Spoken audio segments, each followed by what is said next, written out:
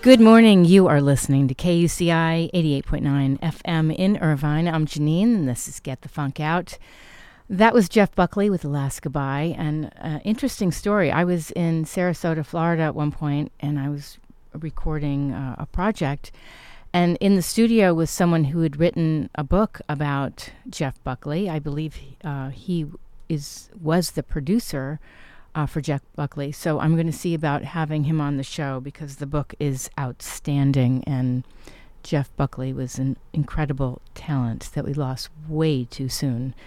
All right, so I want to share my first guest who's coming on, but if you're not familiar with KUCI at all, you're not familiar with our shows, I want to direct you to our website, kuci.org. You can see the full schedule of music shows, public affairs shows. We have it all kinds of different genres and inspiring shows for you. We are on social media at KUCI FM. And if you want more information about my show, you can visit the show blog, getthefunkoutshow.kuci.org. So standing by is co-director Keri Pickett, and we're going to talk about this film I had a chance to screen called Finding Her Beat. This film is extraordinary. That's an understatement. They're calling this film a feel-good movie of the year. And Keri is standing by now to talk about the film. I'm going to just share a little bit about it. For thousands of years, women have been locked out of Taiko drumming. Not anymore. In the dead of a Minnesota winter, Asian drumming divas smash gender roles and redefine power on their own terms. Finding Her Beat dives into the rhythms and struggles that lead to an electrifying, historic performance that changes everything. The trailer is on my show blog. It's wonderful. Getthefunkoutshow.kuci.org. The film premiered in the fall of 2022. It is directed by Dawn Mikkelson and Keri Pickett, and Keri is with us right now. Good morning, Keri. Good morning, Janine. This film, as I told listeners, is absolutely wonderful. I know it came out, in the fall 2022? It premiered at the Mill Valley Film Festival in October of 2022. And it just premiered on streaming on Valentine's Day. Wow. It's such a beautiful film. Take me back to when the idea first came to you and your co-director to actually produce this. Okay, so I'm just going to take it one step further back, and that is Tiffany Tamaribuchi always wanted to play Taiko, but was really told no because she was a girl. Mm-hmm. And then 20 years ago, she managed to work her way up where she was in this amazing position to be able to be standing on stage with other men. And she and her performing partner, Megan Chao-Smith, who was also in this troupe, felt so alone and felt so like they were just really having hurdle after hurdle, and they thought, oh, wouldn't it be great if we could bring together all these women in Taiko and try and learn from each other. Well, 20 years later, Jennifer Weir, of the director of Taiko Arts Midwest, took Tiffany's and Megan's dream and amplified it and came up with this idea of having a residency and a performance featuring some of the best women Taiko drummer all-stars in the world. And so when she got this idea to have the concert and got some funding to start moving forward with getting more funding, etc., she came to Dawn Mikkelson and said, this concert, if I can pull it off, is going to need to be documented and so that we can have a record of the performance. And Dawn said, oh, no, Jen, this is much more than that. What you're doing is defying the odds and changing history and, doing what so many people wish that they could do, which is making their dreams come true. She said, this is a film. Yes. And so she came up with the idea, and then she brought me on board because my past films have all focused on family and community and people struggling to make a wrong right, and ultimately showing how much one person can make a difference. And this film has all of that. It sure does. And we need to add in the fact that there was COVID. It was 2020. There were lots of obstacles, and when I always think of when I start a documentary film that it's like buying a really expensive one-way ticket to an unknown destination. Great analogy. Because you know where you want to go, but if you're a filmmaker like me who wants and Dawn as well, to have the story come from within and not direct the story from without and have a preconceived idea of what the film is that I'm going to tell. I'm out to explore and learn and find out and be inspired like everybody else. Sure. And it's just that I get, as the director of photography, and the one who was there for every bit of the film except maybe one scene, I get to share my vision of seeing these amazing women create their reality. Sure. And then change history. And the way you did it, you and Dawn did this, you're not just showing the performance, you're showing the emotion, what the women are going through, how they're even sharing, their backstories, their struggles. It was beautiful. Oh, thank you. I think the drum is a universal element, and yet the film isn't really about Taiko. It's hung on the dream of bringing these Taiko drummers together, but it's a universal story of being not represented, being shut out, being told no, and then just saying, okay, I'm not going to wait for things to change. I'm going to throw my own party. I'm going to make my own film. I'm going to populate the people behind the camera to reflect the people in front of the camera. So like the people who were on camera with me and also in the post-production team, were all sort of Asian women, queer, non-binary, some combination of the above. And I think that helped create a lot of trust, and a good documentary, I think, focuses or gets to have its journey because of the trust and access provided by the principal participants in the film. Mm. Were you also so moved by how diverse the women were?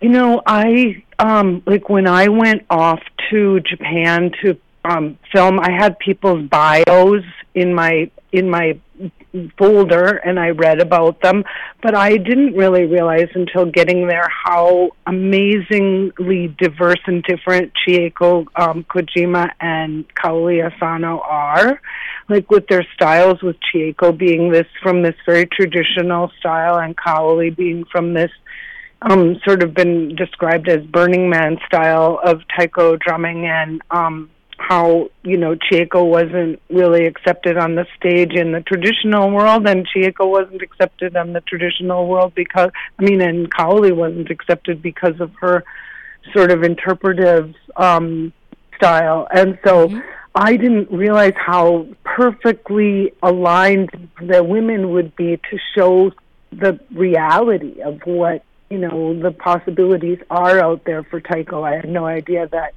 there were so many different styles, and that all these women who came together really have their own company, but they're operating, like Jen always says, that now when Taiko came to North America, women really became a full participant, but what Jen really is focused on is equity. And so women need to be lifted up as far as who's getting invited to the conferences, who's getting the professional gigs, and, trying to raise that. And so I think what's really been interesting with Heartbeat is that Jen's vision was so big that not only were the women and people brought together for this concert. But when the concert happened, people flew in from Italy to the freezing winter of St. Paul at the Ordway Theater. They came from all these different places, and really, I think Jen really did make history, because now in the world of Taiko, there's no going back. Like, these doors have been opened, and it's been proven that women can take the center stage and fill it, and have a sold-out house and standing ovation and super exciting show. And if it weren't for COVID, I think there would have been a real movement for Jen to take it on the road and to form a troupe. And Jen's dream is to have kind of an off-Broadway stomp style run. But it would really need a producer, a real New York deep pockets. I could see that, though. Passionate. Passionate producer. Yeah. But couldn't you? Thank you. I could see that happening completely. I mean, you do have Stomp, but this. What's so unique about this is that these women were not acknowledged for their talents. And I remember in the film, at the beginning of the film, I think someone said, men didn't take us seriously. They would say, "You're not really doing taiko drumming," and to have this opportunity to showcase incredible talent, but bring them together to validate and bring strength was beautiful. Oh, thank you. Yeah, women in film are very underrepresented, and directors are in the minority, and so Jen and Dawn bonded. They were friends from college, but I think they bonded over just this universal idea of not being invited to the party. And so I think it's a very uplifting film and a very inspirational film, and I've seen people laugh, cry, and clap during screenings. Yeah, I saw a lot of emotion in the film. It was beautiful. Oh, thank you. Yeah, it's I'm so proud of it, and it's changed all of us as we've been in so many film festivals, and then we had a theatrical run, and we qualified on the Oscar congratulations category for documentary, and that only lasted for about 5 minutes, but it was fun. We got there, Yeah, exactly. Have you seen a increase in interest in people wanting their young daughters to sign up? I certainly saw people bringing their daughters to the film, and so since Taiko, since my world is filmmaking and not Taiko, that's not a question. That's more of a question for Jen. But one of the things that Jen has done, which I think is again just her energy is so phenomenal.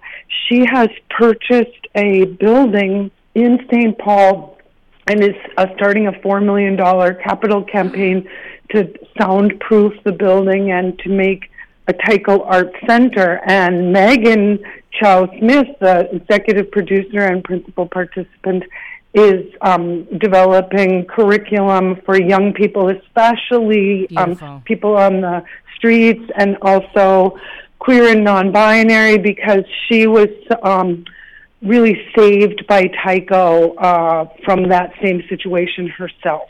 Oh, what a story! This is beautiful. I'm so happy to hear that they're wanting to create this center, because I could see more and more young people, actually all ages, because I did go to the website and I noticed that there are classes for people that are have had no experience. Yes.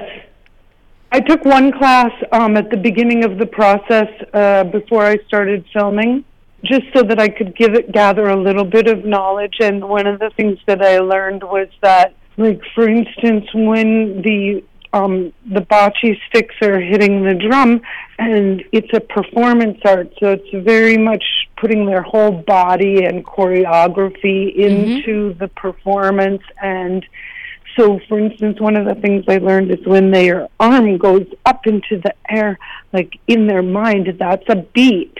And it has to be approached like that, with the reverence of a beat. Yes. And, you know, I love what Kaoly says about the drum helping you find your sound and yes, have a resonance in the life in a way. And she's just amazing. And I think her message of peace at the end is just so moving. It's so moving. I loved it. Is there anything else you'd like listeners to know about the film without giving too much away? No, I think that the drum is really healing and universal. And so even if you don't know about Taiko, or don't, like, which most people don't, or don't really care about music films, I think this is a journey that you'll really appreciate and come out a better human. Absolutely. Where can people find out more about the film and you? Thank you, Janeane. Findingherbeat.com is the website. And then for socials, it's at Finding Her Beat. And then my spelling of my name is Keri, Keri Pickett, Pickett. And I'm at Keri Pickett, and then my website is keripickett.com. And the one thing I wanted to ask before we wrap up, Keri, is could you talk about how you became a filmmaker? I know you've done a variety of different films. My first career is as a photographer, and then I moved into really being interested in books and telling stories through books, because I didn't want to have my career be focused on selling prints for expensive, exorbitant prices and creating a scarcity in the marketplace. I'm interested in storytelling, so super interested in telling books. And then my uncle has this largest archive of the history of theatrical ice skating, and so I kept telling filmmakers, oh, you should do this film about this history, and it was the largest art form for decades in America, and it exported around the world. And so eventually I just picked up a camera and taught myself to be a filmmaker. It took me 8 years to make that film, and it premiered on Netflix in 2014 in 10 languages. So it was just a super huge success. And then I've never looked back. I've just made films since then, and now I'm doing another film on my uncle, but this is more of a personal memoir, and then also this question of impermanence, and he's got this archive of 44,000 pieces on this history, and where's this archive going to go, and you know, what do family members... Wait, excuse me, 44,000 pieces of art? Of like posters, programs, photographs, pins, banners, costumes, skates. Wow. And so I'm doing a film more about him and his sort of place as a grandfather of gay photography in the early 70s, at a time when it was the beginning of the gay men's movement. And he's my best friend and my mentor, and so I'm his, trying now. He's starting to, have some dementia issues, and so I'm just looking at these issues of how do we create a legacy for people and remember, our collective history through these objects, and how do we preserve this history, and where do these archives go, and oh my goodness! Wow. So I'm still in production for that film. I'm still looking at some filming, but I'm also editing and starting to fundraise for that. And then I followed the Indigenous women standing for the water against the construction of the Line 3 pipeline, and I'd like to do a film on that called Ribbon Skirt Warriors. And that's really almost complete. We'll see if I can finish it. Oh, a question about your grandfather. Do you have footage of him skating?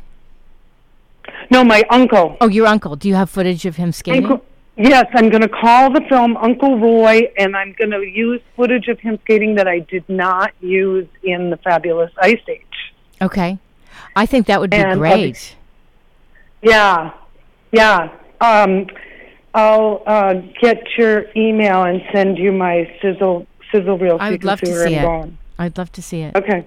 Do you have people you could interview that were his friends?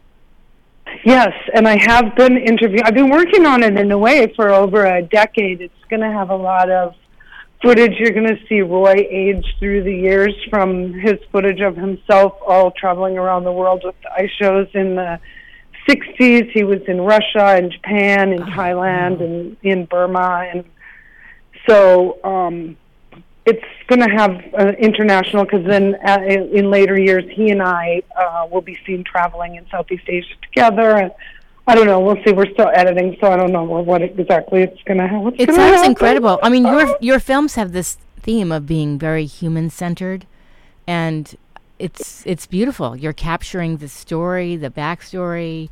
It's great, because who would have done this? No one, probably. Well, in the case of this film on my uncle, absolutely, no one. Yes, and so I'm so proud of finding her beat, and I do feel like it's so fantastic to have, such an uplifting, positive story to share with the world. Which we need. We need these uplifting stories, Yes. At what point had you wrapped up this film, and then, because I know March things were shutting down. What were things like? We stopped. Sorry. No, go ahead. We wrapped production March 2nd of 2020, a 2-year production. Oh my gosh, what timing! I know. And then I did the first round of editing, which was actually I benefited from the pandemic in that I had 12-hour days, day after day after day, to do nothing but edit. And there was no calls, nowhere to go, right? Nobody to see, and so it was just me taking care of my uncle, and he's 2 miles away, and so I could just really focus on editing, and so I think that actually was a help for me, and the whole thing post-production took 2 years, and we did a lot of it remotely. Our composer, Mealy Hay, is in Australia, and we did our color correction online with a color correcting studio, Nice Shoes, in Minneapolis, but we did it over a Zoom, which normally you would all be together in a studio and looking at the same monitor and stuff. And so, we adapted with COVID, but we were very, very, very lucky to just squeak by, because I kind of say the world shut down March 7th, but it was definitely shut down by the 14th. Sure. I mean, you had all the filming wrapped up. I mean, that's extraordinary. Yeah. I know, because if it had happened 2 weeks before and we hadn't had the final concert, like, what would the film, what would we have done with the film? Like, that it would have been so different.